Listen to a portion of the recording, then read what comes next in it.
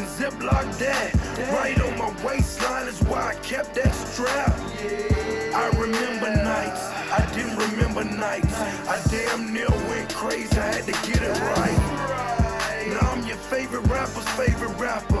Hey, now I'm your favorite trapper's favorite trapper. The absolute truth, yeah, I know. Ladies and gentlemen, welcome to the Trap Draw podcast. My name is DJ, joined by my friends and associates, KVV, Kevin Van Valkenburg. Kevin, welcome. Hello, how are you? DJ, I am ready to be the Pippin to your Jordan today, and as we talk about one of our favorite shows. Excellent. Great to be with you and making a very exciting, kind of a rehab start.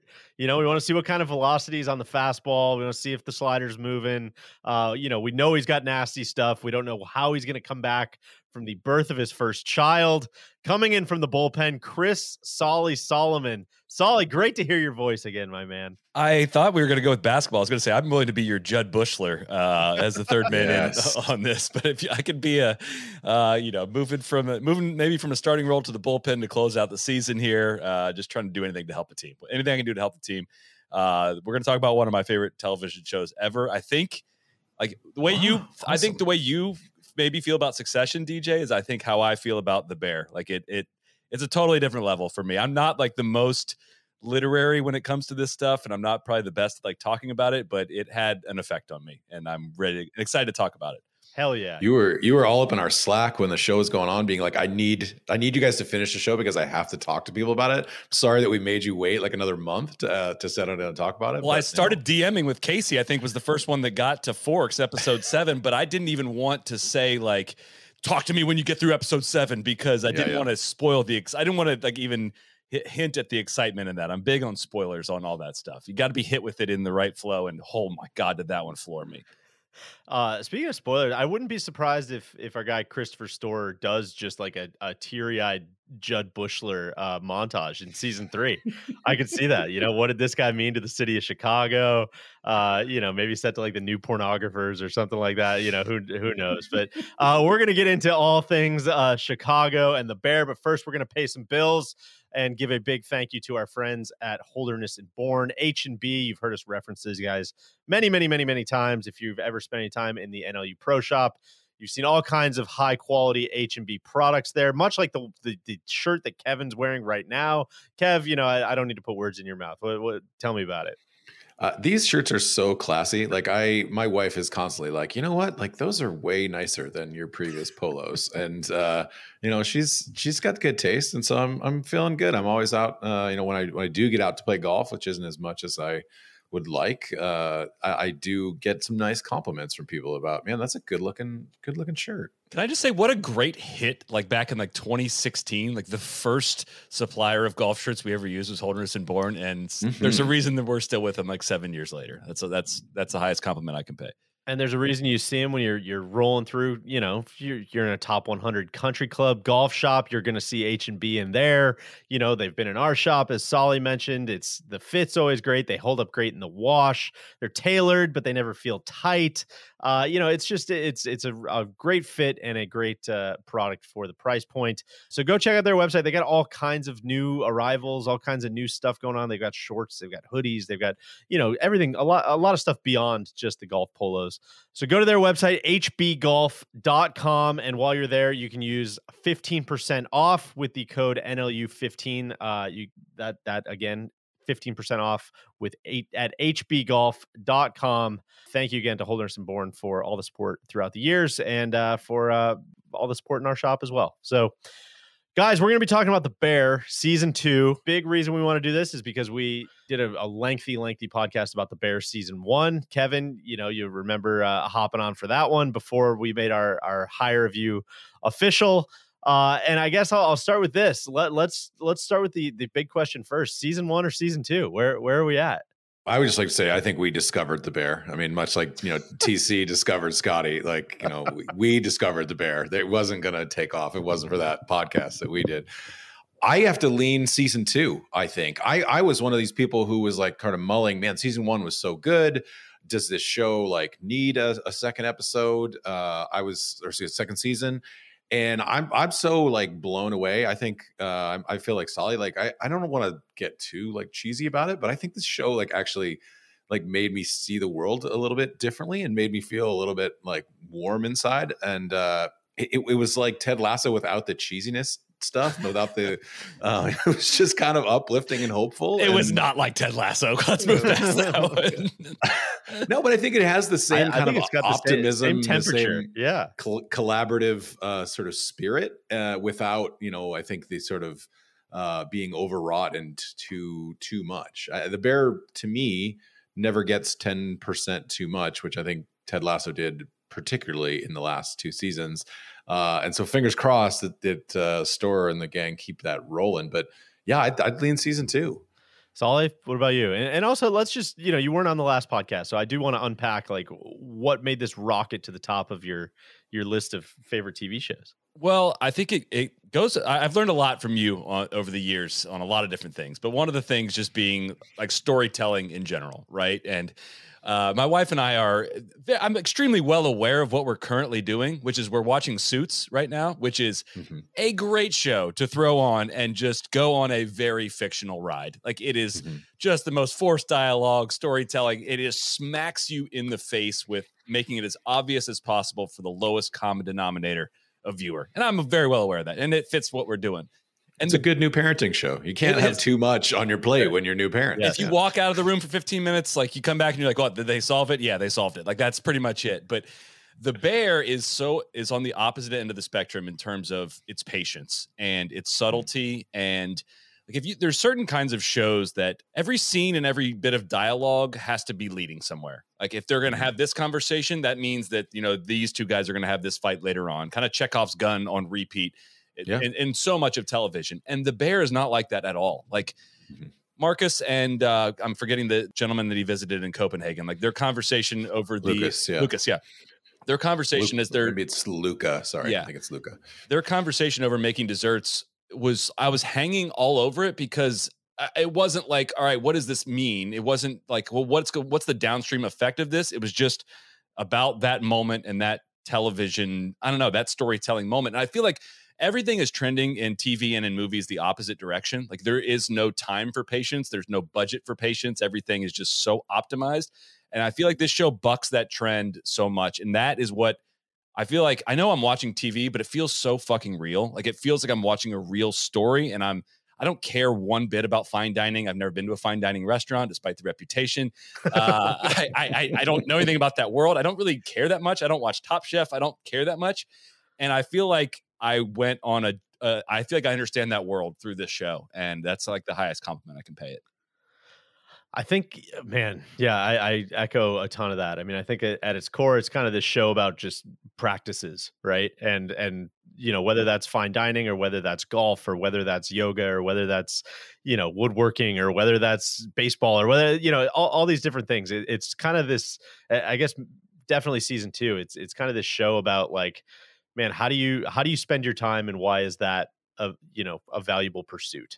Right. And finding value in these kind of common pursuits and taking them to this nth degree. And that's what I loved so much about season 2. I think that's what the Forks episode, starts at the most basic part of that principle. Like what value can you find in just polishing forks all day? And it just extrapolates it out to like, what does service mean? What does it mean to find purpose in your life? What does it mean to take care of other people? All of these things. And it just does such a good job of making that stuff so I don't know, like approachable. I feel like is almost like has like a negative connotation, but it is like really an accessible way to get into some of these really high themes, right? Because one of the things that's great about it's kind of a double-edged thing about the last, 10, 15, 20 years of like this golden age of TV is like you watch a show like Westworld, I feel like, where, you get through season 1 and and it's great. And like, I really, really loved it. And I'm totally in on the story and I'm in on the themes and I'm in on what they're putting down and what they're trying to get across.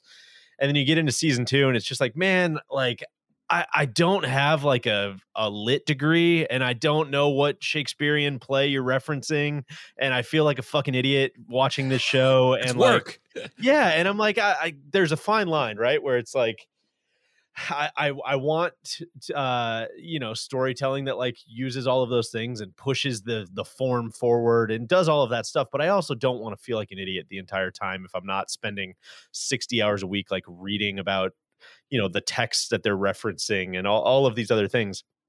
I think the reason I love the Bears so much is because it strikes that balance of injecting so many of those things and so many interesting themes and heavy topics and all of these things with it also being a show that's just like very easy to watch in 30-minute increments or 35-minute increments. You know what I mean? Does that make sense? It's never pretentious, right? The Bear never like looks down on you and is like, oh, such a faster way of saying what I was trying to say over the last 5 minutes there. You're not smart enough to get this. And if you don't get it, like you're not cool enough. Like you could do a whole, when The Ringer does great podcasts like about the Bear, and you can talk about it in depth, and you can sort of get all these like Michael Mann references and Ridley Scott references into the like way that they're doing filmmaking or whatever. Or you can enjoy it as like the way that it resonated most with me was like, it's a kind of an ode to collaboration.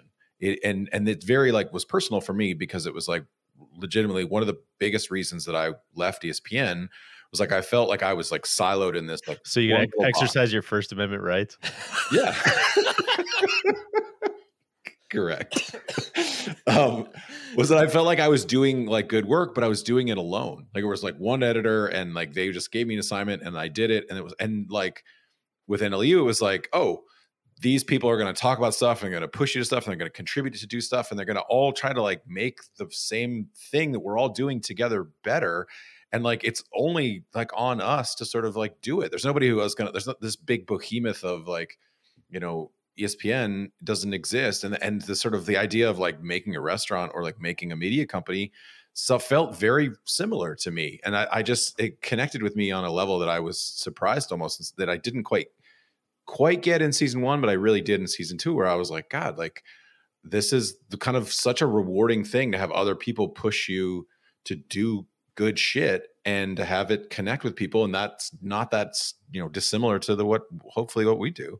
Here. I totally agree. I mean, I think that's a big part of why season 2 kind of took off. It seemed like on social media or whatever, it kind of felt like one of those inescapable shows over the course of season 2, and people kind of watching the episodes. And I know there's kind of a whole debate now about like whether they should have dumped them all at once or dumped them in the kind of 3-episode increments or whatever they did, or if they should have gone week by week. Like Succession. I don't know if you guys have any thoughts on that, but I'm curious about that. And also like if you had any thoughts on kind of why you think it really like got in the zeitgeist this time around. I saw someone had a tweet recently that was like, hey, this week would have been Fishes, the sixth episode, if it went like Succession. Like Succession is a topic of conversation every Monday, the Sunday after the episode comes out, and like there's time for it to breathe. And I'm a big fan of bingeable shows. I like to sit and watch them all.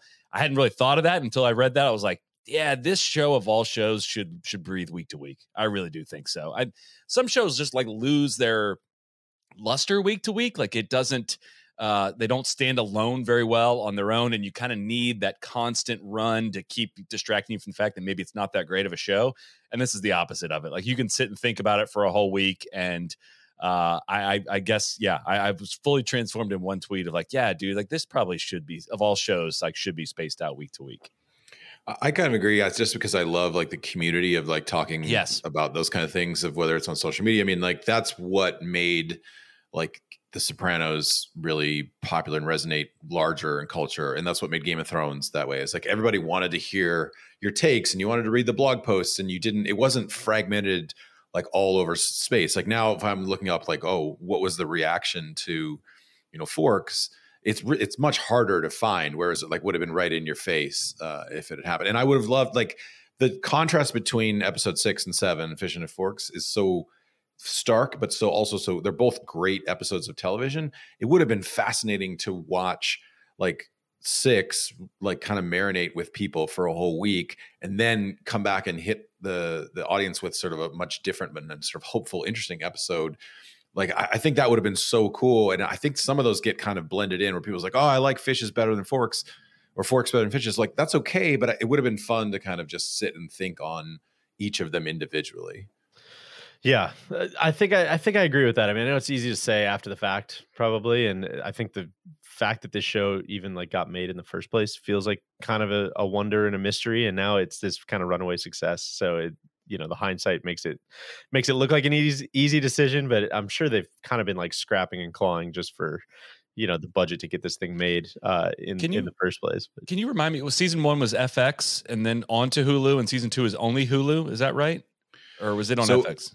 So FX is the people who basically like put up the money, and like Hulu is the distributor. It's a complicated sort of thing. Like FX owns the show, but I think that like Hulu is the distributor. And they were joking on that Ringer pod that we were listening to about how like Disney is paying the bills for like the music stuff. So I wish someone, we have a couple refuge members who work in TV. I wish they could have a better, like they should be here to explain like, no, like this is how it works and the distribution of it. But it might be like FX is a partial owner, but it was never on like traditional TV. It was only like distributed on Hulu, like in a big drop. So, which is it was a whole other thing. That's a good reminder of just I don't know the last time I like turned on the channel FX. I have no idea what's on that channel. I have no idea what you would find if you turned it on. It's just that's a whole other confusing thing. Kev, you mentioned the music. Should we get into that now? I know that's a massive part of the show. yeah. Needle drops out the ass. No real traditional score. It's kind of just banger after banger. It's like Kendall Roy's birthday party out there. But what sticks with you about the music in the show? Well, I think we talked a little bit about this in our first pod, is that it's never like too cute. Maybe it borders on it sometimes, but it's a lot of like obvious like songs that you actually recognize. And so like I think a lot of these sort of shows or have, producers, creators who are like, I want to show off my extensive, like cool music knowledge. And, Storer was like, no, I actually want to play like Bruce Hornsby in this first episode. And then I want to like have Otis Redding in this episode, and there are I think when you do that, when you have those recognizable, whether it's Van Morrison or the Replacements, whatever, you can then have the occasional like obscure one for more of mood music. But I don't know. I mean, as someone I think who has to do this kind of stuff, I would ask you like, what makes for a good needle drop or a good music background stuff, and what is something that you like when you're talking with Justine about how to score an episode of Strapped or an episode of Tour Sauce? When do you say like, no, that's too much, or that's just ridiculous, or no, that fits just right? How do you pick those things? Yeah, I mean, who knows if we're good at it or not? But I guess our process is like, I always go back to you were giving a lot of shouts to the Ringer and the Ringer Network, but Paul Thomas Anderson was on with Bill Simmons a couple years ago, I think when Licorice Pizza came out, and he was talking about this topic, and he was talking about using, I think specifically he used Life on Mars by David Bowie in the Licorice Pizza trailer. And the whole gist of his view on using music and using popular music was like, you can't expect it to do the heavy lifting for you, because I think that's what a lot of people try to do is like, hey, this song is going to carry the scene, or this song is going to get people to a certain emotional place, or blah, blah, blah. And I think that doesn't work at all. At least this was his point. That doesn't work at all unless you've done the legwork to actually like get people most of the way there.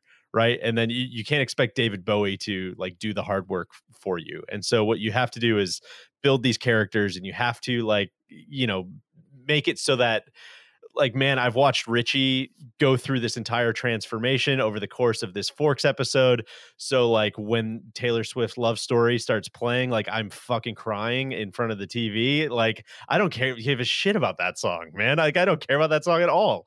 And like hearing that, knowing what it means to him and what it means to his daughter, and his wife's getting married to somebody else, and all of this stuff is just like, oh my God, man, because you've laid all this groundwork. Like now that's what's making the song hit so well. It's not like, Taylor Swift is doing 5% of that scene, not 95% of that scene. And so I think again, it's a long-winded answer, but I think the best stuff is the stuff that just kind of like gets that last 10% without being distracting, hopefully. Right. And it gets people in, I think when you're doing like the best job of it, it gets people in it's almost like a prereq, right? Like it gets people in the right mood that you're trying to get them in, and it gets them in the right headspace, and it might remind them of something that, a time and a place, or a season, or current events, or or whatever. And that's what, like, God, that, I mean, talk about a the grand slam, the Strange Currencies by REM. Like, Love that. hearing that for the first time, like even in the trailer, just like exploded my brainstem against the wall. Just like, oh my God, man. Like that's everything. There's a 5,000 word novel like contained within that song that you just sprung on me. And so I think just like trying to bring all that really awesome context is part of it. And then I think some of it is also just like, you know what, man, I love this song. Like, I think a lot of other people like this song too, right? And so trying to find that balance of like not being too clever or too cute or too smart or too, look, did you guys notice what I just did? Like, you're not trying to be that guy. It's just you're trying to make everybody have a fun time, which it seems like they are doing a pretty good job of. Mm-hmm. Was there anyone in particular that stood out, other you guys, other than, I mean, I like the one with Eddie Vedder and Neil Finn, the Throw Your Arms Around Me, like the duet when they right after the fire suppression test, like that moment where they're all kind of like they're kind of past or flashing for them. That could almost be like the end of the season, right? Like it could end right there, that they pass the fire suppression test. And it's like, oh my God, now we're going to have a restaurant, whatever. And obviously still have a final to come that sort of sets up season 3. But that Eddie Vedder song or cover of it, I thought was just so good. It made me kind of like, there's like 4 of them throughout the season that made me sort of emotional. And that was one of them. Yeah, I agree. I will say, universal praise. We got to be fair and balanced here on the trap draw. Did they go to Strange Currencies maybe one or two times too many? I guess maybe I'll throw that to you guys. But I know they're trying to make it kind of like, hey, this is their theme, right? Like this is the lovers theme kind of a thing. But I started to get just a tinge of an eye roll the last maybe 2 or 3 times. I don't know if that's fair or not. Did you see that Michael Stipe said that The Bear was his favorite show after obviously, I don't know if REM cut him a deal on like how much usage they could have there, but he was a huge fan of season 1. And so that's part of the homage, I think.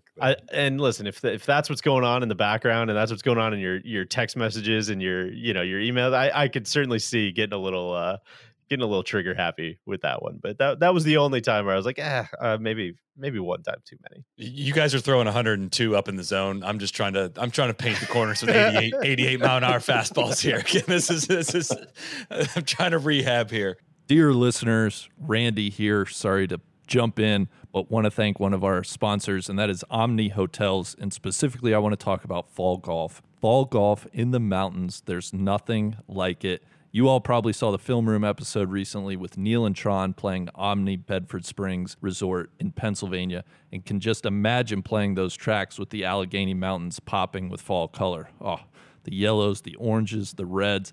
In fact, Omni has 4 mountain courses that would be incredible for some fall golf. Moving south of Bedford Springs, but still nestled in the Allegheny Mountains, is the Omni Homestead in Virginia, where DJ and KVV battled in their Film Room match. Fresh off a stunning $150 million renovation, it offers 2 of the country's most historic layouts, the Old Course and the Cascades Course.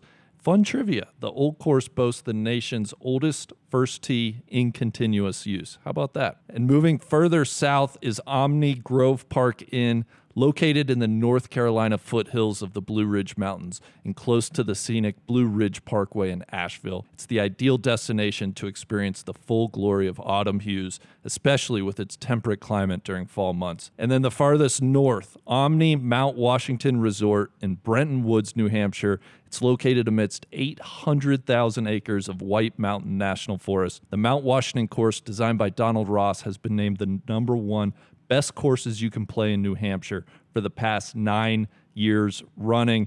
So if fall golf sounds like something you and your buddies, you and your family would be interested in, check out Omni Golf Resorts at omnihotels.com/NLU. Again, omnihotels.com/NLU. Check out those fall colors. We thank Omni for being a sponsor. And now back to the episode.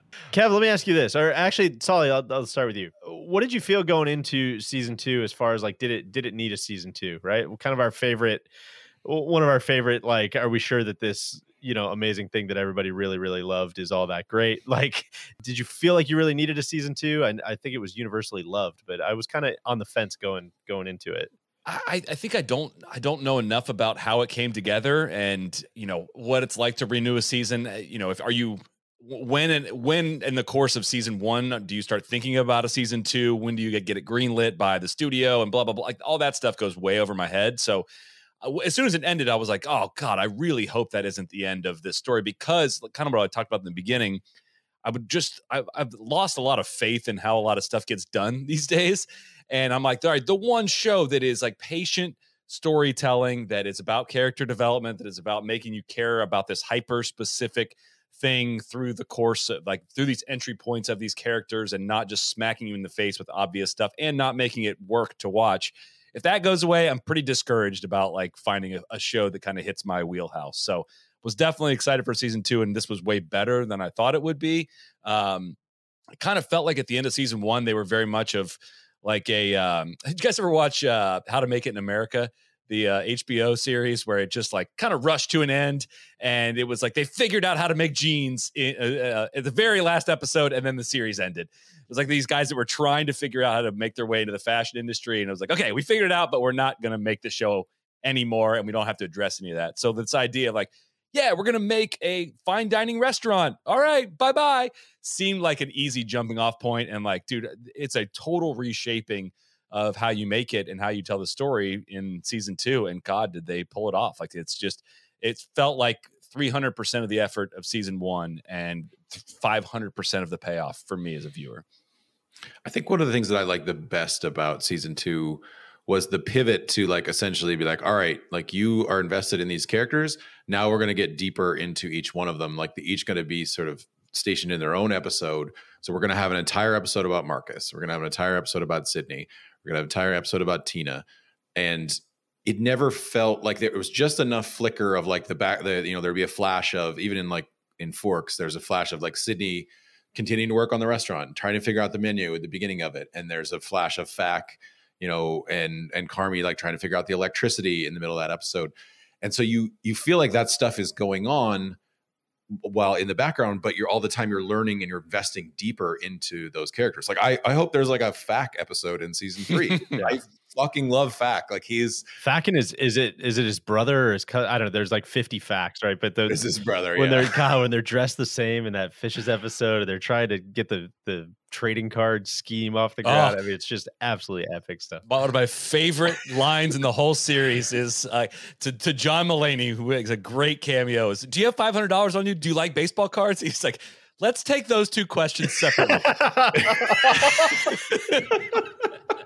Yes, I have access to $500. I'm a 43-year-old man.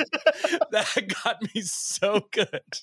John Mulaney is so good. You can see, obviously this role is fairly serious, kind of he's mostly comedic, but you can see just how good he is at the comedy, right? And those little beats of where he's giving the big speech, and we can sort of talk about that later, but where he says, and I'm not gay as much as you guys ask me. I do. I love, Michelle. Thank you. He's just so good at those pauses that you linger enough. And but I want a Fac episode. I want, I don't know. I mean, there should probably be a Natalie episode. I don't think I need a Pete episode, but that all Pete, the only Cubs fan on the show, by the way. Yeah. Can't continue to call that out enough. But it's kind of I don't know if Lost is the best comparison of this, but it's the first thing that came to mind in terms of maybe it's kind of a lazy storytelling method, but the idea of, as seasons go along and as series go along, of pulling back through flashbacks to add to the character development really works for me, right? I mean, Mikey is one of these central characters of the entire show. Correct me if I'm wrong. Did we see him at all in season 1? I don't remember. Very briefly. He's in one scene where they are sitting around the kitchen. Yeah, that we're talking the big story about Bill Murray and all that stuff. But he permeates through the entire thing, and then in one episode in Fishes, it makes sense. It all makes sense, right? He's sitting at the head of the table of the family, and all of you had this whole build up and all this sense of how complicated this family is, and then in one episode, it's all right, well, shit, yeah, they're dealing with some stuff that I don't even think we could have they could not have explained to you without showing you in that way, right? That scene is I mean, that tells you how we get to how fucked up they are by the finale. I think that what The Bear does better than any show in a while that I've seen is like leaves breadcrumbs along the way that later you're like, oh shit, like of course, like that makes sense. Like we see the every second counts thing like 2 or 3 times in the early in the season before like Olivia Colman comes in and like it clicks like, oh shit, like that's why this is stuff. And you see, oh, there's the story about the chocolate banana. And so it's like it pays off in later stages. And so I mean, I think before we get to the sort of Fish's Fork stuff, I really want to talk about Copenhagen. And I want, Solly, particularly you, I want to know if this made you nostalgic at all for the time that you spent in Europe, because the tone of that episode was so beautiful and so like quiet and just peaceful. I've listened to the jazz song that I think it's like an African jazz song. I've listened to that probably 30 times since this episode. I've just listened to it over and over on my Spotify because the saxophone in it is so great. And everything about like Marcus is such a quiet, wonderful character. And I was so moved by the way that I've never been to Copenhagen. It made me feel nostalgic for Copenhagen.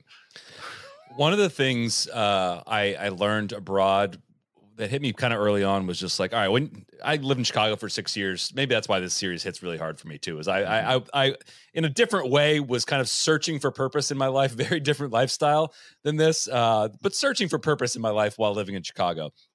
And going abroad, like everything is just done a little bit different no matter where you go. It's a little bit different, and you can think of it one way. You can think like, oh, this is weird. Like, why do they have like full-on doors that go to their toilets? Like, why don't they have the little stalls like we have with the little gaps in between them?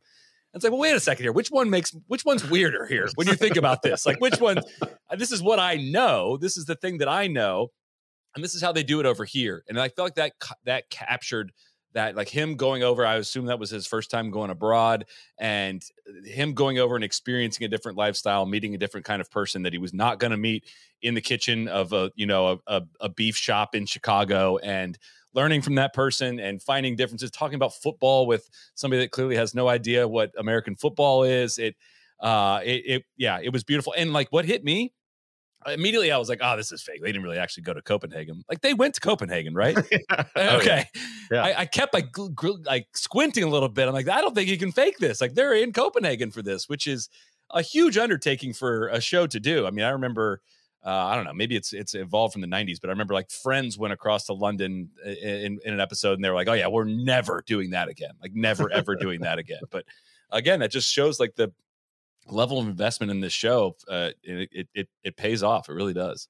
In the last maybe 5 years, like it's doing a couple of TV pieces with ESPN and then doing some of what we do, I've sort of understand like how much work it is to like fly the drones up and like to set up different shots or whatever. And so from the time that Marcus arrives in Copenhagen to when he gets to the boat, I counted, there's 40 cuts among that. And I was thinking about that. I was like, oh my God, like think of how many different scenes had to be set up and the, locations to, scout person be like, all right, we want this shot of this church and we want this shot of the water and we want this shot of this. And we're going to cut back to Marcus walking along the way. And I was like, that is such a sort of like a metaphor for like, how much care is put into cooking, right? It's like the details and the ingredients matter, because I get a feel for what Copenhagen is because they're not cheating in that sense. They're like, nope, it's going to be 40 freaking cuts in literally 90 seconds from this moment to this moment. And it's not going to feel like crammed. It's going to feel rushed. It's just going to give you a sense of the city. And I was just like, oh my God, that's a lot of work.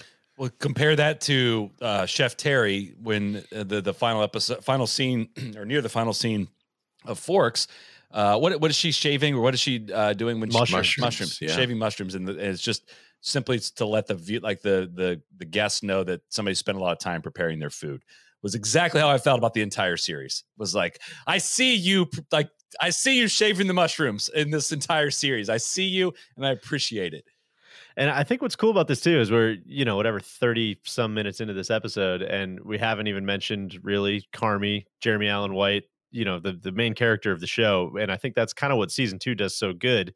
You mentioned it earlier, Kevin, is like kind of taking this universe and like blowing it up and expanding it out and, offering all these other rabbit holes to go down. And I think it is a pretty unique, Chris Storer talked a little bit about that with our friend, Chris Ryan on his podcast.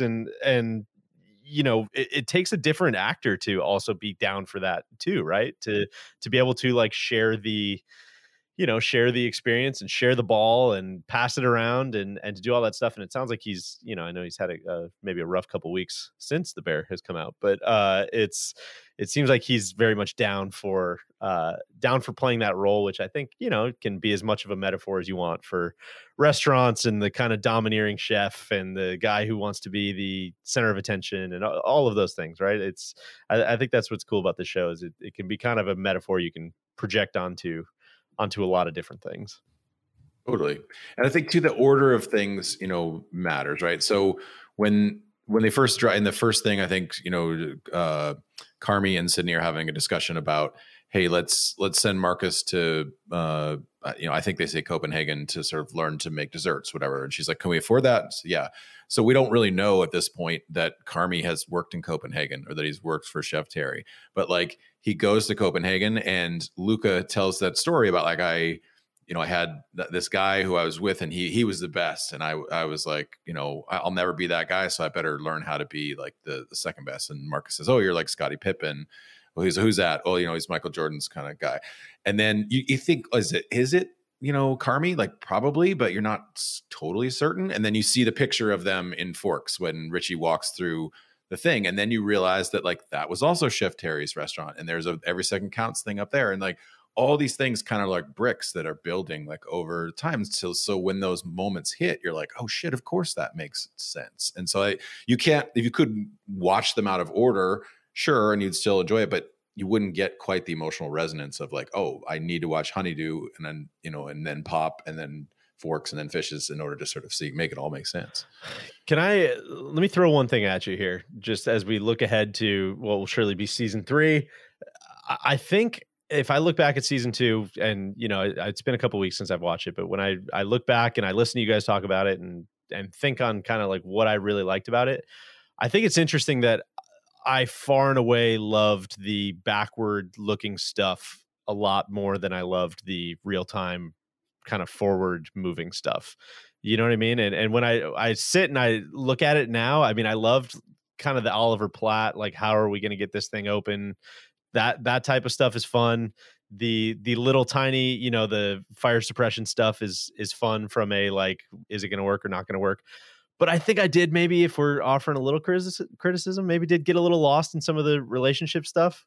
Some of that was just I really liked how it started. And I think I had a hard time shaking. I was talking to Justine about this. She had a lot of very good thoughts and she kind of changed my mind or made me see things a little differently than that. Like, I don't know how much I loved the Molly Gordon performance. I think she's awesome. I like kind of couldn't take my eyes off her every time she was on the screen, but that character itself was a little weird to me, maybe just like maybe the most like eligible person in the history of the world. And just like, I think I'm just going to like hang out and wait for this like fuck up to maybe like not be a fuck up. Like, maybe that happened.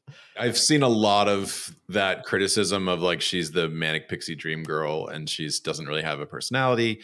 And I think that there's some validity to that. I think you have to sort of hope that, you know, they round her out a little bit more in season 3. But I also think, is she even there, or did they like break up? Did she bounce after? I think she probably I think they're shipping them, the two of them, that he's gonna sort of. I mean, he's clearly like in love with her. I will say though that just enough backstory of like the, you know, in Fishes where they're like, oh, you know, the girl who lived like, you know, just 3 doors down is like, you know, she's hot as shit now, dude. Like she's, you know, she's what is this? Tiffany said, oh, Tiffany used to babysit her and she's like just studied science. She's in fucking medical school, bro. Like you should totally like you're in love with her.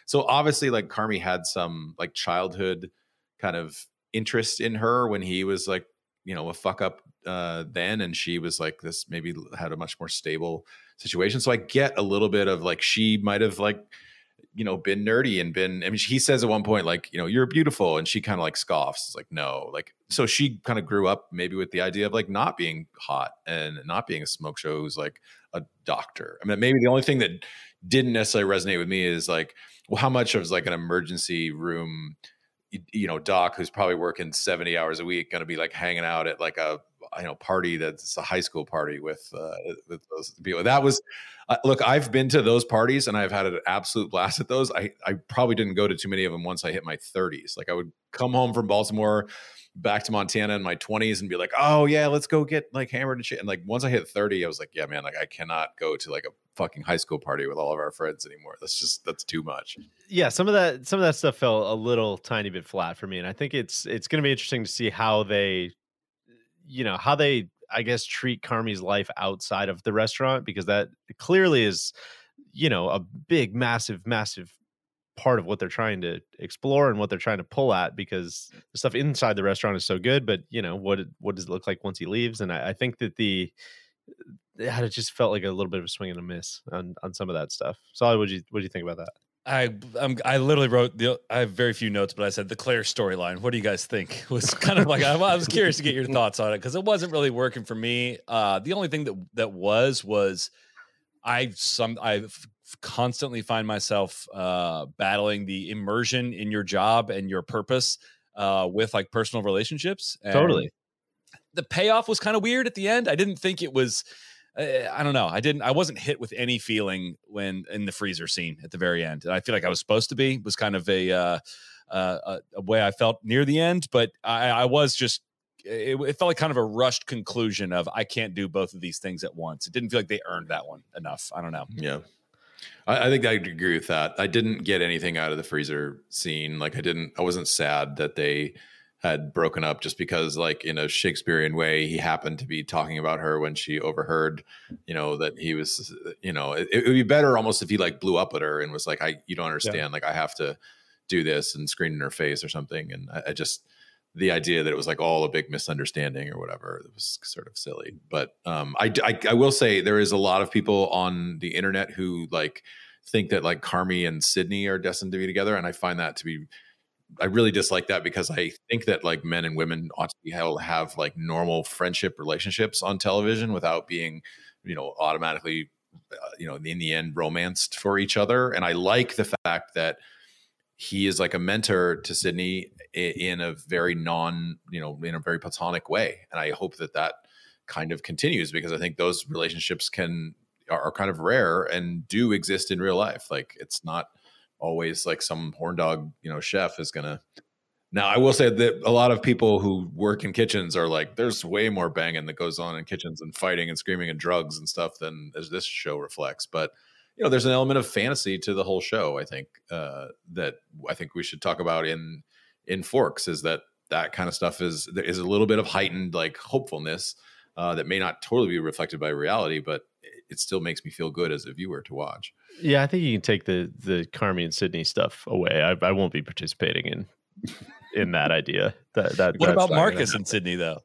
Sure, they seem like they have a spark. That seems great. It seemed like they're hanging out outside of work. Marcus kind of. Is it a two-way street though? No, I think he got shot down. Okay, pretty I think he got shot, right? But I don't think she is like ready to have like a relationship. I think she's still like like the kind of person who pushes people away.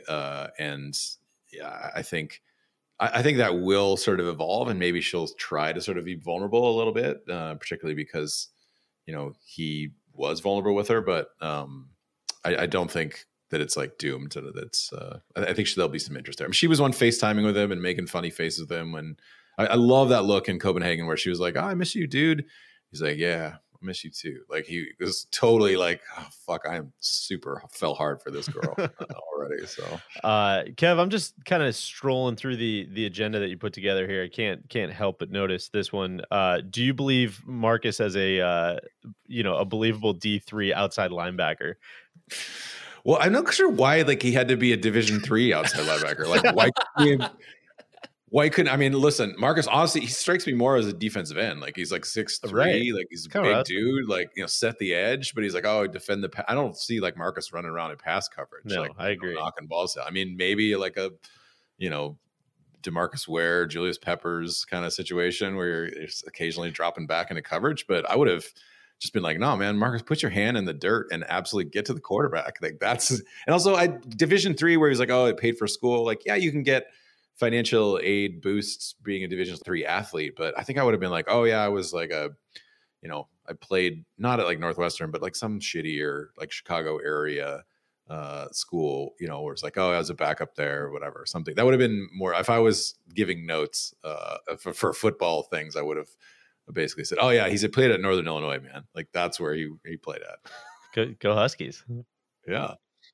All right, let's get into some of the big dog episodes. Really, I mean, you kind of talked about the Copenhagen episode a little bit. Anything else you want to cover off of that one before we move on to Fishes? Let's see. We get a little bit of Coach K in that one where Marcus is like talking to her about Coach K. How did you guys feel about the Coach K stuff? I actually liked it in part because Coach K is a Chicago guy, and you would not really know that. As someone, again, notably outside of Chicago, admittedly, there's not a lot of people talking about like with Coach K posters up on their wall.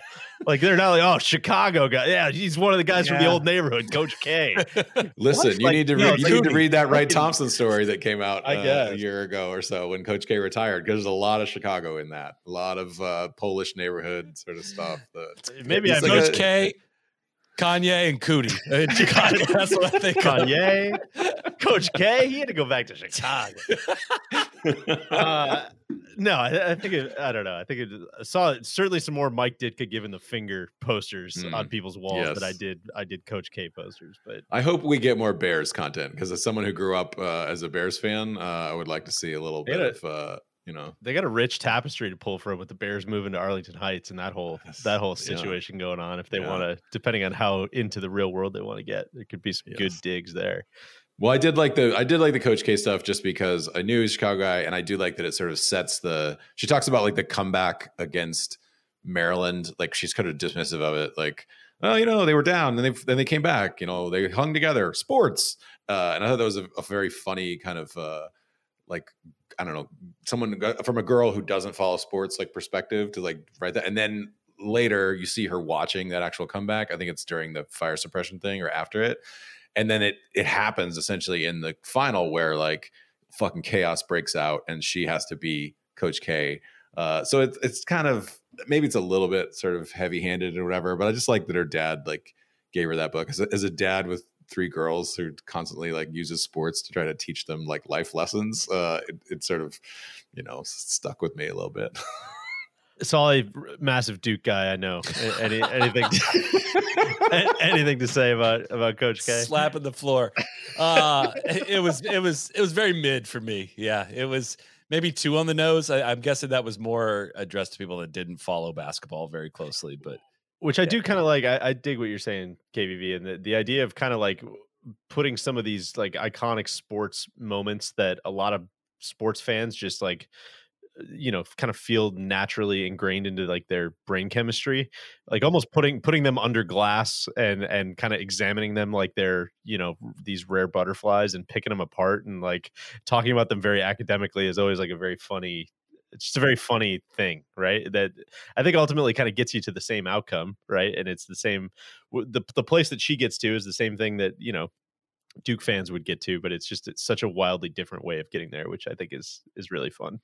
I think it's also, I was saying, also just the, you know, maybe it's painfully obvious, but a lot of this series is about, it's not about your skill as a cook, right? It is about your ability to work with other people, right? And manage other people, and like everyone kind of buying into the yes chef thing and announcing corners so you don't get stabbed.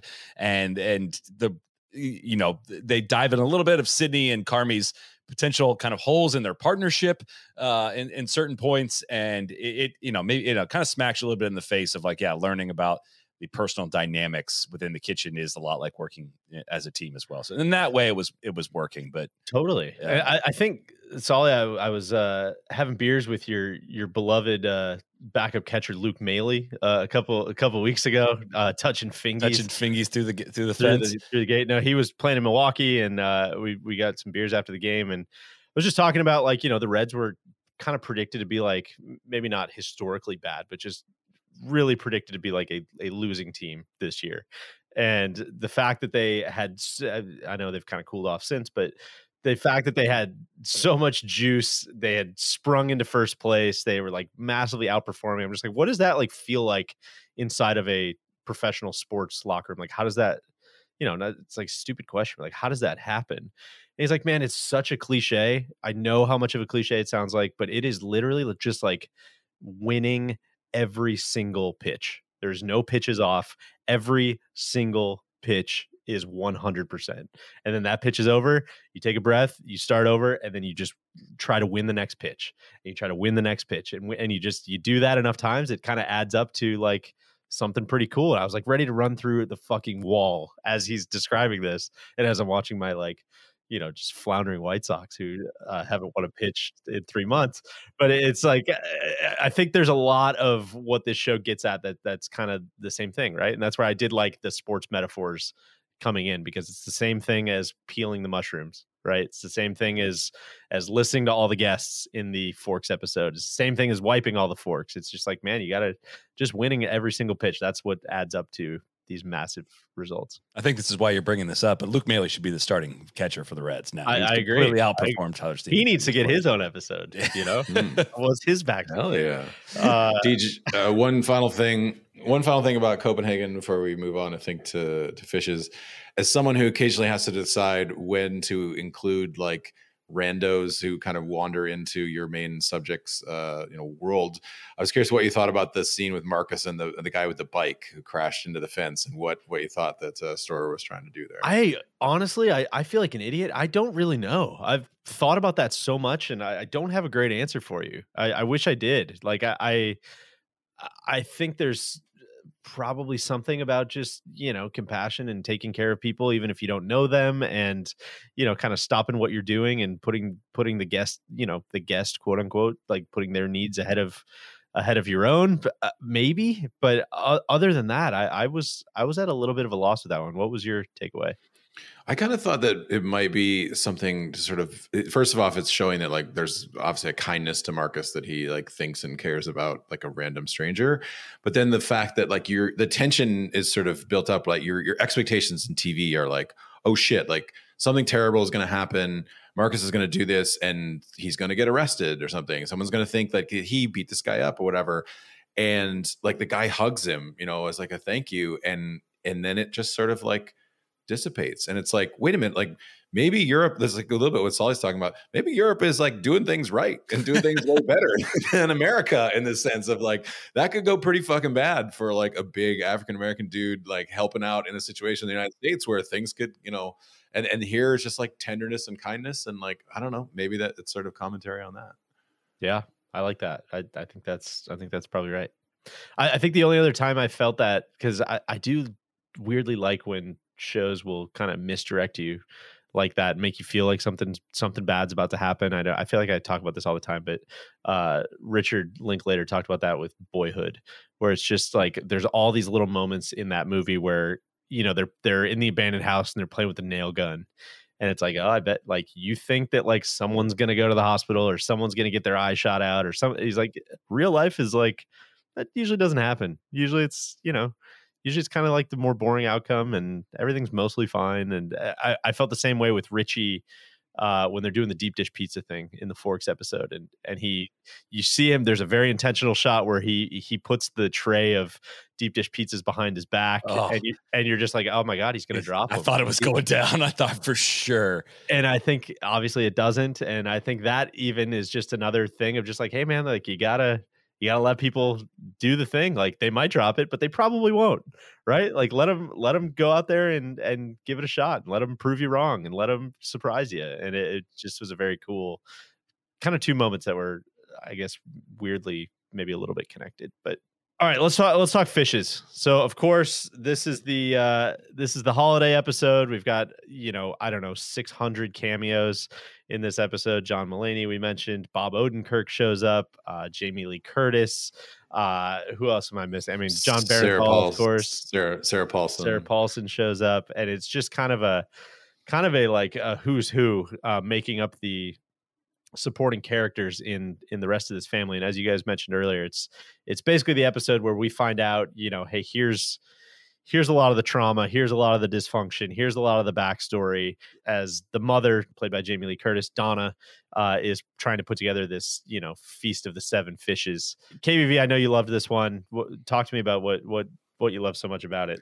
I think it's one of the most realistic depictions of dysfunction, particularly like at the holidays. Like I have a big Irish family that doesn't, always get along, and occasionally like the holidays, certainly never to this degree, but it seemed like I had a lot of dinners, Thanksgiving, Christmas dinners growing up where there was like 7 different things going on in the house at one time. Like there's people drinking over here, and there's people like dancing to Dominic the Donkey, and there's people like arguing about something, and everybody's drinking a little bit too much, and the kitchen is fucking chaos. And we didn't scream at each other, but there were times when like there were arguments and disputes and sort of shouting matches and tears over stupid shit. And it feels like you have just no rest in this episode, right? It's just like boom, boom, one bad thing to another, and your anxiety level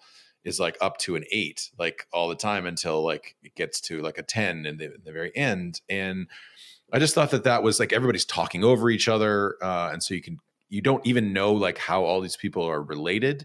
In some ways, you have to kind of piece that together. Like, wait, are the facts like their cousins? Are they just like family friends? And like, who is Uncle Lee and Uncle Cicero? And like, it just feels like I've been at functions like that where you're like, wait, how am I related to you again? Like you're the second cousin, or you're like the person who just hung around all the time when we were there. So we make you feel like family. And I just think that all the pieces that sort of are dropped in the beginning, like Barenthal and Abiella, they are out talking, and it essentially sets the bait for the entire episode, right? He's like, don't say to mom, like, are you okay? How that like sets her off. Like, you just don't have to do it. And she's like, do you think I want to do it? Like, I don't want to do that, whatever. And then in the very end, like it gets to the Chekhov's gun thing. It like comes back at the end. And it's like, that's the rare instance where it does like hit, and it hits like, oh shit. Like as soon as she says that, holy shit, it's gone bad. I don't know. I'm talking too much about this. I'll pass it back to you guys. Like, Sully, I'm curious. I don't know if spoiled is the right word, but everyone, I didn't watch the episodes right as they dropped. And so I ended up seeing like people talking about like, holy shit, like episode 6 is one of the most intense episodes of television I've ever seen. And so I was like sitting down thinking like, okay, like this is going to be like a big deal. And I wish I had come into it kind of cold and just not known what to expect.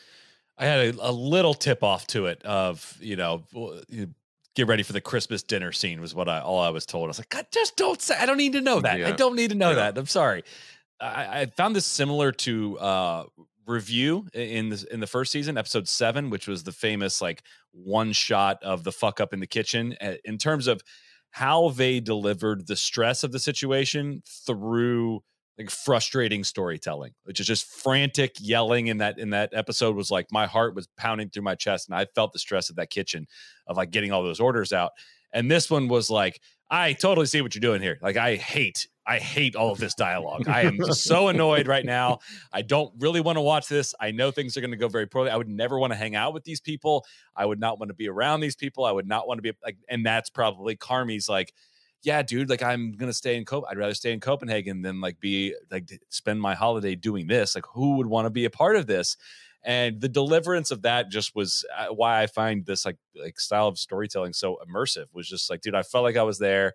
I do not have a family that can my family cannot relate to that. Thankfully, I could say, but it again was just peeling back all these onions of like, okay, well that clicks why this is like this, why blah, blah, blah. And it also just leads to, not to get to the finale as well, but a painful final, one of the final scenes of the show is the Pete conversation with Donna outside of the restaurant of, now we like really understand the stress of the family situation at home. And Jamie Lee Curtis is this is not news, but just an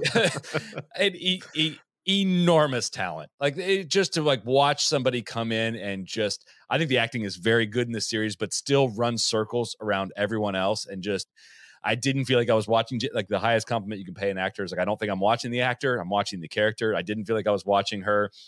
It was a character, and it felt like she was been a part of that show for 5 seasons. And it was was incredible. I was so moved by the next episode that I was like, okay, I don't even want to talk about fishes. Let's talk about forks. I moved on quickly from it. Totally agree. I think it's like the best episode of TV that I never want to watch again. Yes. Right. It's like the whole time I was listening to it, I felt like I was going to have a fucking panic attack. Like such an awesome decision, I think, with the music, how they basically just have this, again, there's no like soundtrack or like score to it. Right. There's just like these like popular songs just blaring in the background where you're trying to like hear what's going on, but Got My Mind Set on You is just like blaring and you're trying to suss out, and like, oh my God, that is exactly what it feels like. It, much less substance abuse and alcohol abuse and all of those things at my family dinners as well, but very similar volume at my family dinners. And it's just, yeah, you see Carmy, like at once you both see like why he's endlessly comfortable in that situation and almost like feels, like he kind of probably craves that situation and feels at home in that situation, and also is like, yeah, what's the farthest restaurant away in the world? Noma. Cool. I think I'm gonna go move there. Right. And so I loved that. I loved the Sarah Paulson, John Mulaney characters, like the two cool, kind of above it all characters who are in from where they were, New York or San Francisco. I forget which. New York. Yeah. But those two both like kind of swooping in of just like, oh yeah, like this whole thing's kind of beneath us, but like we stay, it's Christmas, we got to be here. And that vibe, like I have cousins that have always felt like that to me and felt like very, very similar. I loved how they treated that. And at the same time, like when like real stuff starts to happen, there's not really like joking your way out of it, right? Like you can only kind of deflect for so long when that fork decides to take off. There's not really anything anybody can do. God, Bob Odenkirk's so fucking good at that episode. It's just he's the perfect stepdad. Yes. Oh, it's just, man, what an episode of TV. And two, it has those tender moments too, like when he gives Mikey the thing about we could do this restaurant together, and it's like a picture of the bear in the window, and Mikey knows like he's too much of a fuck up to basically make this happen, and that it's another sort of thing where it kind of helps you understand like why he put all the money in the tomato cans and then killed himself, because it's like, I need Carmy to get this money and to sort of live out this dream, but I can't fucking be around because I'm not I'm not okay. And man, I did rewatch it in anticipation of this, and I thought, the same way that you did, Deej, about I don't never just need to see that again. But I did really enjoy it actually a second time and started to like appreciate a couple more things. It's probably so disorienting like the first time you watch it that you just have no idea what's going on. Once you have like the roadmap, it probably is much more enjoyable to watch it the second time.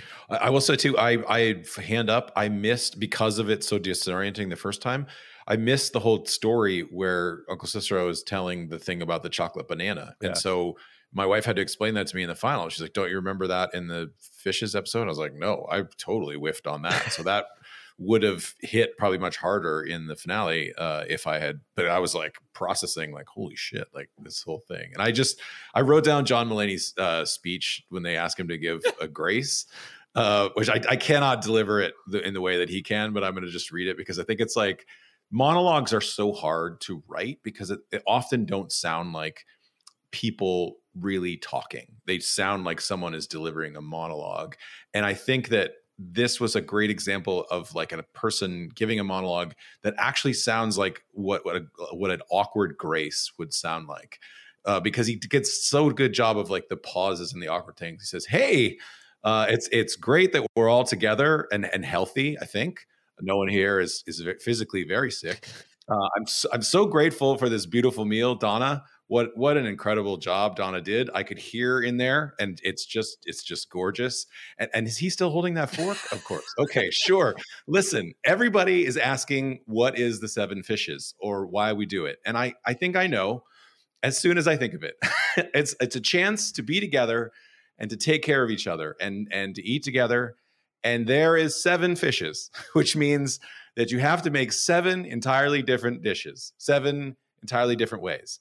And that takes a lot of time. And I think that spending that time and using that time on the people that we love is how we show them that we love them. And maybe we eat too much, and we definitely drink too much, and we say too much without listening. But tonight we're going to eat 7 fishes, which is absurd. But we have to take extra time to do it. We have to chew more and listen more. And we only get to do this tonight one time. So, and I by the way, I love it. Thank you for having me this year. I very much look forward to this every year. And I love you. And I'm very loved with Michelle. And I'm not gay, like you guys ask a lot. I was thinking about what you said about bears and how they're aggressive.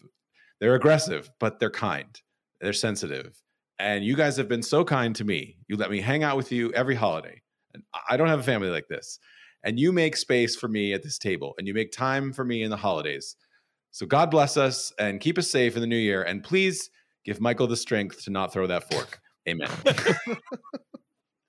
Such a good, like, rambling, but also heartfelt, like, speech. I will always enjoy it. I remember I said to my wife, my brother-in-law comes from he hates like stressed out, like people like fighting and talking and stuff, whatever. And I was like, this is how my brother-in-law Terrence must feel at our like holiday dinners when like everyone's being way too loud and drinking way too much and talking. And I was like, man, John Mulaney, like he could play my brother-in-law in any movie about my life.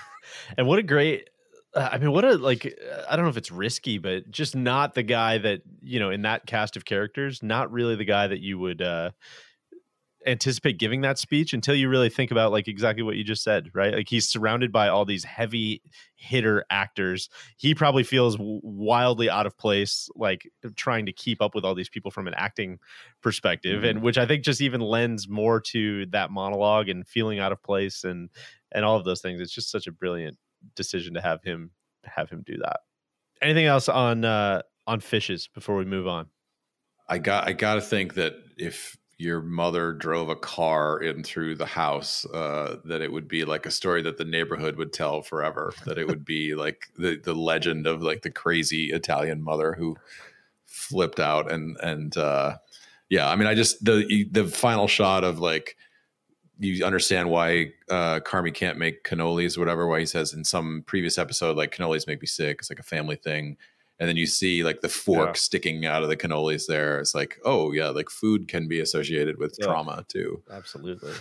God, that's a good shot. So that takes us, speaking of forks, into the 7th episode, I believe it is. Yes, it is. Mm-hmm. Forks, which is, you'll remember the episode where Richie serves at the kind of Alinea-esque restaurant that, really supposed to be kind of like top restaurant in the country. It's called Ever. That's the restaurant. Yeah, it is a real restaurant in Chicago. They shut it down for a week to film this episode. Is that right? Yeah. That's bonkers. Yeah. Holy cow, I didn't know that. Yeah. So he goes there as almost like a week-long kind of boot camp apprenticeship thing that Carmy has put him on. I think like originally the episode's kind of set up in Richie, I think thinking that Carmy's just trying to get him out of the way, trying to get rid of him, trying to just, create space so that he can do his own thing. And over the course of this episode, Richie kind of realizes that, he's trying to maybe have a much, much larger lesson sink in about, responsibility and service and respect and all of the things that he goes through. Purpose. All of the things that he goes through and hopefully finds in this episode. Solly, what'd you love about this episode? Everything. It was maybe not hyperbole, but probably the greatest single episode of any show I've ever seen. I struggle to come up with something bigger and better. I just fucking sobbed. I lost it. There was just tears of joy for a character that I hated for the first 14 episodes. Like, it was incredible turnaround. It was, I was not rooting for this guy at any point. It was an enormous payoff again for all of the patience that I've preached about the storytelling aspects of this show. The season opens with him talking, or in the first episode, he is talking to Carmy about purpose, right? And, you're watching his life erode. We just got back off the Fishes episode where we're seeing him happy with his pregnant wife and a kid on the way. And like 5 years later, he's now divorced and It's not going great for him, and he's searching for purpose, and he just is struggling to find a way he's going to fit into this new world. And like, again, they just don't smack you in the face with it. They don't say a lot of this stuff out loud.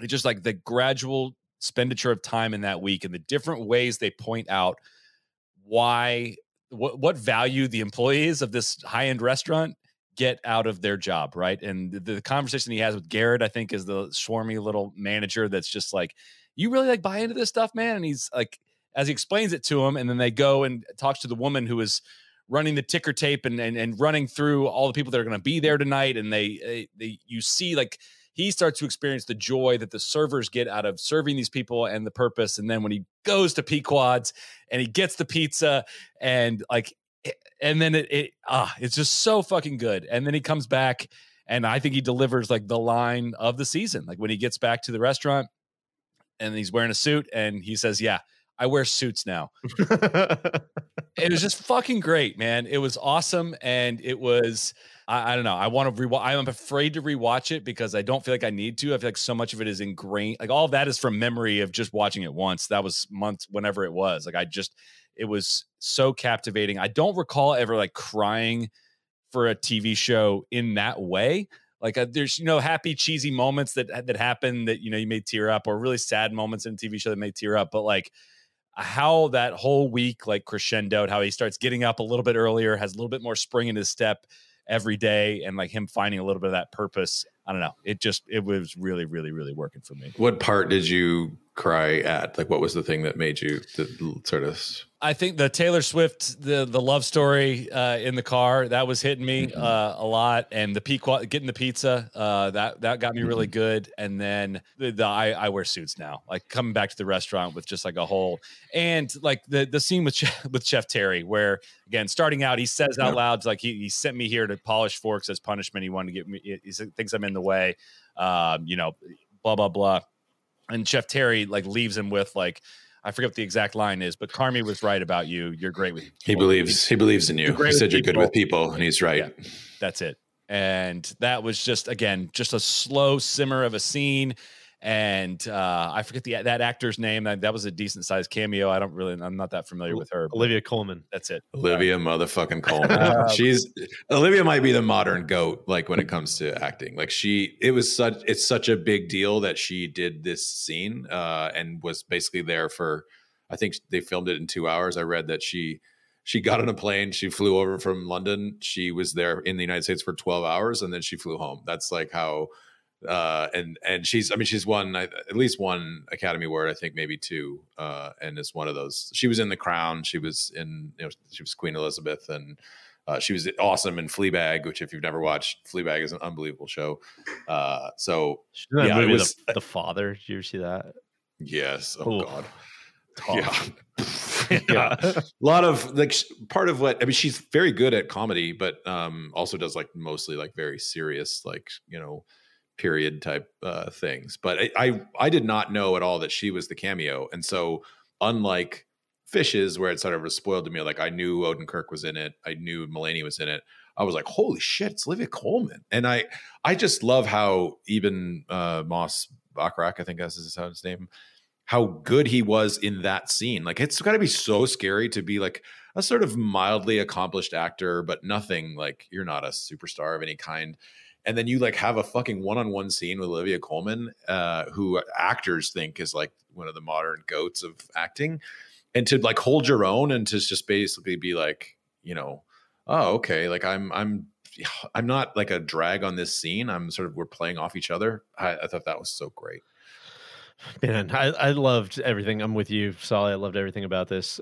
Chris Ryan was texting me about it. Said it felt like if Michael Mann directed Jerry Maguire, which I thought was like maybe the perfect way to put it. And I just love so much that you have, Richie gets up in the morning and you see the big white squall poster in his kitchen, which is just such a hostile piece of art to have in your in your kitchen. But it's just great, man. It's kind of the whole show like boiled down to one episode, right? Of just like it's all the things we kind of started talking about: purpose and teamwork and practice and service and all of these things. And it almost kind of felt like a self-contained like like this is the show, sort of, right? And I love when shows can do that too. They can kind of say like, hey, here's the entire ethos of what we're going for. Here it is, like kind of front to back, just in one episode. I really, really, really love that.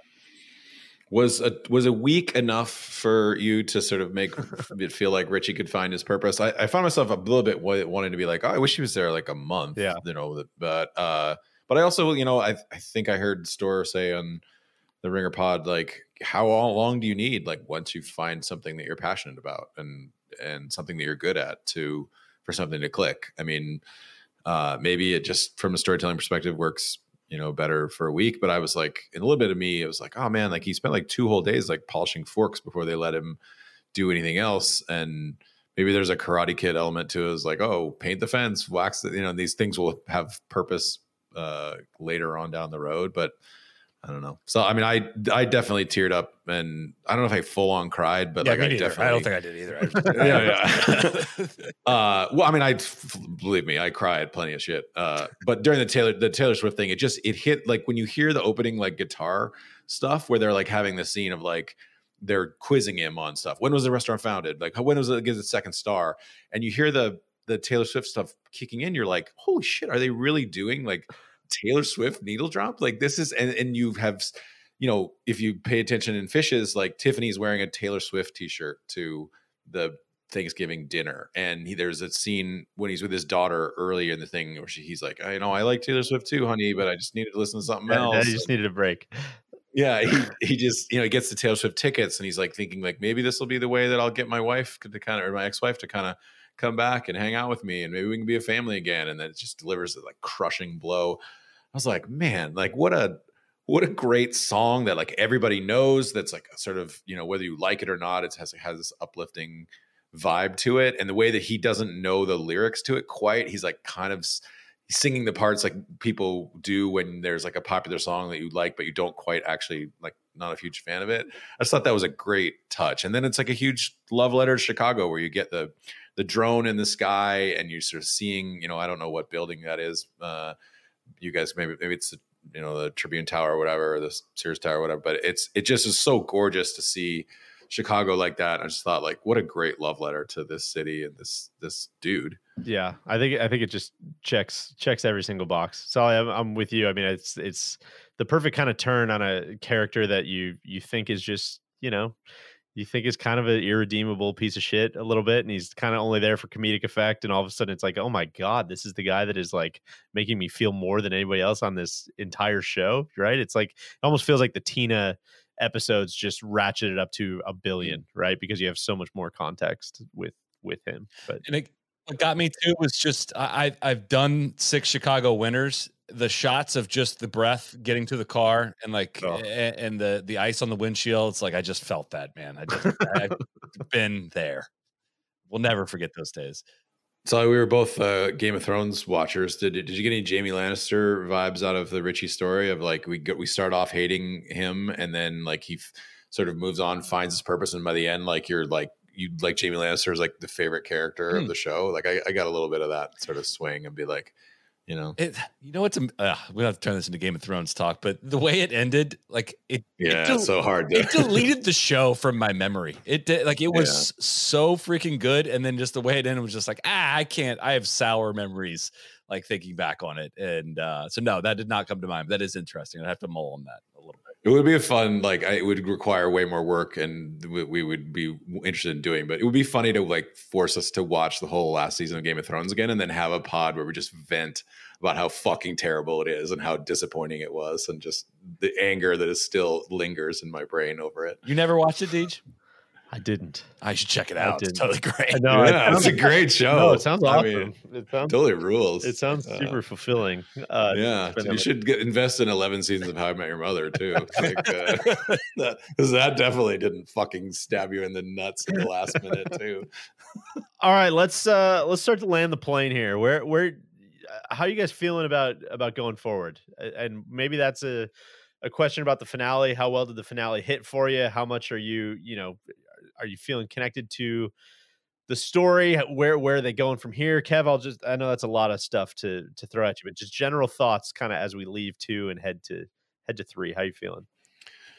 I feel so. From what I understand, they laid out a 3-season plan when they pitched the show initially to FX, or either that, or they pitched the show and FX said we'll come back with a 3-season thing. So I feel pretty confident that they know where they're going, and so I'm initially, after being a little bit skeptical of like, oh, like are we gonna?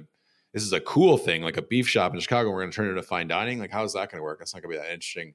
I'm confident that they'll figure out where to go next with it, and I'm hopeful that we'll get a little bit like more depth to Claire, and we'll begin to understand a little bit more. I will say the final was, I don't know if it was my least favorite episode, but it there was a bunch of things in it where I was kind of like, oh man, like Jamie Lee Curtis in the final, I think is much less good than, it's not her fault, but then in Fish's, in part because I don't really buy her speech to Pete outside the restaurant there, where she's like, I just love them so much and I just don't know how to show them. I don't think narcissistic people like say that or think like that. I think that actually she would have been like, well, I just, I have so much going on and I can't I can't spend my whole night here. They'll just be like so annoyed that I'm here. And I think it would have been best if she had showed up, but was still her same, like, fucked up character, instead of being like, oh, I just love them and I don't know how to show them that. Like, that is not something that I think like her character would have said. But I will say that moment with Pete, to me, when he goes back and in the restaurant and talks to Natalie, and he's like trying to hold it in, and he's like trying to basically like eat shit for her mental health's sake, was really fucking moving. Like, I was like, oh my God, Pete's whole character makes so much more sense now. Like, why is she with him? He's a dipshit. He's a Cubs fan. He shows up with tuna casserole at their thing. Like, they just make fun of him all the time. And like, and yet he's stable. He's like the person that she most needs in her life to feel normal. And all of a sudden that relationship clicked for me. And I was like, oh God, of course, like she's with Pete. Like, Pete represents the exact opposite of her family. And he knows that he has to like suck in all this bullshit from them in order to keep her sane. And so that I thought was really good. I totally agree with that. I think that's really well said. I especially the part about Donna and that part kind of fell a little flat for me too. And I'm trying to think through why. And I think maybe hearing you describe it a little bit and, thinking on some of the stuff we talked about already, I feel like all the hyper realism of the little moments is why I think everybody loves the show so much. And I think what gets really hard, and this is, full acknowledgement of the fact that I have never written a TV show or anything like this, and I can't imagine how hard it is to do so. But I think like that hyper realism doesn't really work when you're trying to land the plane on a TV perspective. You know what I mean? Because like the hyper realistic thing that probably happens is probably pretty boring. It's kind of what you're saying about Jamie Lee Curtis is like, yeah, that probably wouldn't have happened that way because she probably would have done something that was selfish, and you can't really break the glass on the like, driving the car through the front window again. So I think it's like, it's a really tough place to be with a show like this. I feel like where what makes it so good is kind of the moments in between the moments and the subtext and all of these little things that we just keep going on and on about, loving so much. But I think what gets really hard is eventually you've got to like nail it on the plot stuff too. And I just think that's really hard to do. And Kev, I know like you've said this and a lot of people have, the closest comp I think is probably Friday Night Lights. And I feel like they always had kind of a bit of a failsafe with just like the scoreboard of the football game, right? Like that's a very natural like plot device. Is just like either you're going to score a touchdown or you're going to get sacked or you're going to win or you're going to lose or whatever. And that kind of does a lot of the heavy lifting for you. I feel like the restaurant can only be quite so much, either you get the dishes out or you don't, either you get the restaurant open or you don't. There's far less like black and white levers to pull on that. And I wonder if maybe that's going to be a little bit of a struggle in season 3, because I think that kind of speaks to why I think I liked a lot more of the breadcrumbs, like looking backwards and catching up to present time a little bit more than I liked going from present time to pushing things forward, because I think it's a little hard to do both. Does that make sense, or am I grasping at something there? No, I think that makes sense. I think it's hard to like write a really good like season finale because you've exhausted like a lot of your great stuff just to get to there. And so there's parts of this season finale that I enjoyed, but I don't know if I don't say it was my least favorite episode of the season, but it might have been just because I had already, so many already things had paid off. And maybe if I had paid attention better during Fishes, and the frozen banana scene, the chocolate banana scene would have hit a little bit harder for me. And that was kind of a big thing, but I don't know. Solly, what'd you think of the final? How did it work for you? At times a little. I mean, it was again a huge, a fairly big payoff to the season, which was, we haven't really talked about the painstaking detail that of a painstaking pace of getting the restaurant ready, and how that would be a montage in a lot of shows of the problems that go into that. Right. And again, that's just a totally different way of doing this. It has allowed me to say, I will write it on my tombstone. I will never utter the phrase, "We should open a restaurant." I will never. That's just not it. I view the way my food comes out at restaurants, I view it very differently now. Like, all that was working for me. It just felt like it didn't feel like they could possibly have been ready on that timeline for it to go well. And I came away with it just kind of confused on how I was supposed to feel. Maybe that's kind of a metaphor for the whole show. It's not supposed to be all clean and easy, and it's not a huge one big takeaway at the end of it all. But it didn't fully land. It was I don't know. It was interesting to see it, to see like Richie, like what we learned about Richie and getting him back into that role and like trying to be a problem solver and like taking some pride in it was what I remember the most about it. But yeah, the freezer scene kind of just ended up being distracting. I felt like, I don't know. It was one of the few things that was like a little too obvious, right? Of like they keep hitting on the handle of the fridge. Did you call the fridge guy? Like she's about to call the fridge guy, and then he decides, call Claire or whatever again, or it's like and so I don't know. Maybe it's hard to leave breadcrumbs and not be heavy-handed about it in storytelling sometimes, and I think that one just maybe crossed that invisible line of it. But it is kind of it's a tribute to like the idea of that episode of like, all right, he's helped like bring these people to this moment where like they don't actually need him. And that's a good thing. Like there's a success in that. And he can't be happy about it, in part because like his ego wants him to sort of be out there and be fucking problem solving and be the man. And so then he sort of resorts to his mother. I did love the fact that when he and Richie are screaming at each other, that Richie's just like, I love you. And he's like, fuck you. And he's like, I love you. I thought that was great. Like Richie, instead of engaging in the like, you fun motherfucker, he was just like, nah, man, like I'm in a good place now. And so I'm going to just kill you with love. So. Well, guys, thank you for joining. Thank you for talking about one of my favorite shows as well. I think it's gonna be very, very, very interesting to see where they go from here. I think it's an unenviable task. I feel like writing. I'm not trying to be doom and gloom, but man, that's gonna be a tough one to follow up. I think that's a pretty high bar that they set for themselves in season 2, and I'm pretty fascinated to see where it goes from here. And Solly, you're welcome to throw 3-4 innings in the perfect club anytime. Anytime. Like, you did great. Yeah, thank you. Like four hits in 2 1/3, maybe one run. I hit somebody in the head. We probably didn't talk enough Sydney. I mean, it's a really I feel like a lot of the show kind of permeates through her, and we didn't talk a lot of I mean, there's a lot. This show just has maybe they need to do it weekly, and we need to do a weekly show. That's probably a bit too much, but there's almost enough there. There is. We're closing in on it. Well, maybe they'll hear our full-throated criticism, and they'll do it. They'll turn into a weekly show next year, and us and every other media company in the world can spin up a weekly podcast about it.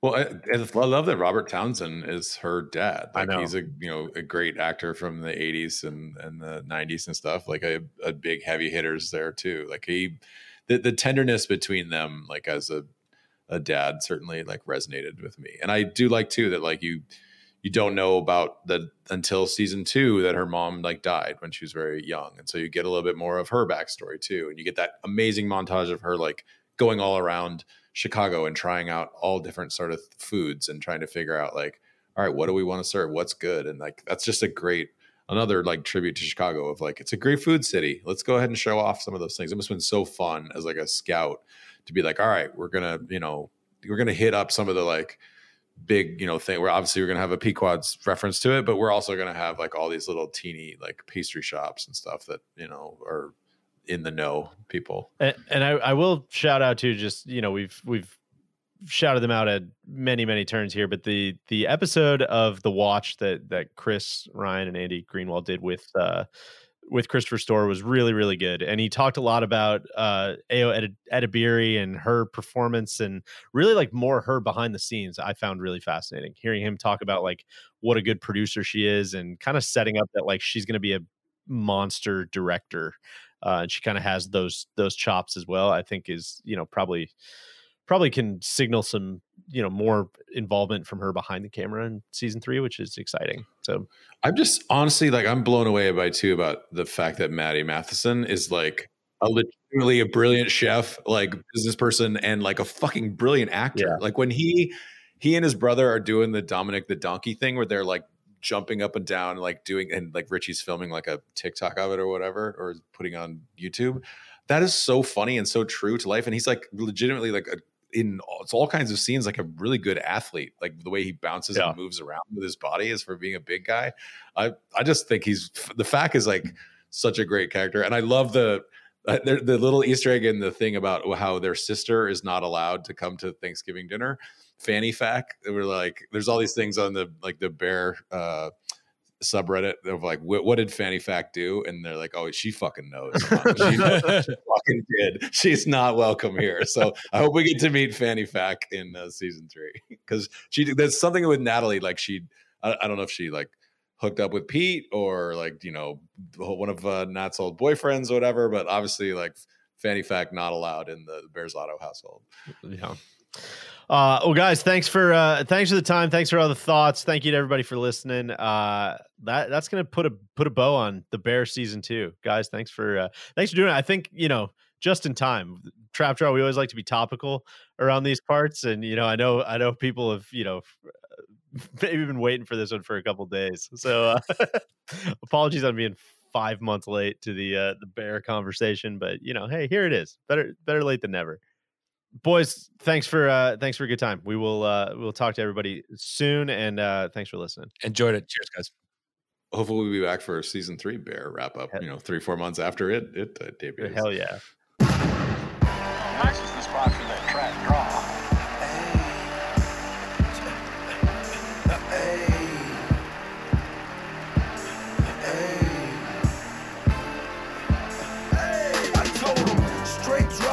And Ziploc that right on my waistline is why I kept that strap. I remember nights, I didn't remember nights. I damn near went crazy, I had to get it right. Now I'm your favorite rapper's favorite rapper. Hey, now I'm your favorite trapper's favorite trapper. The absolute truth, yeah, no joke.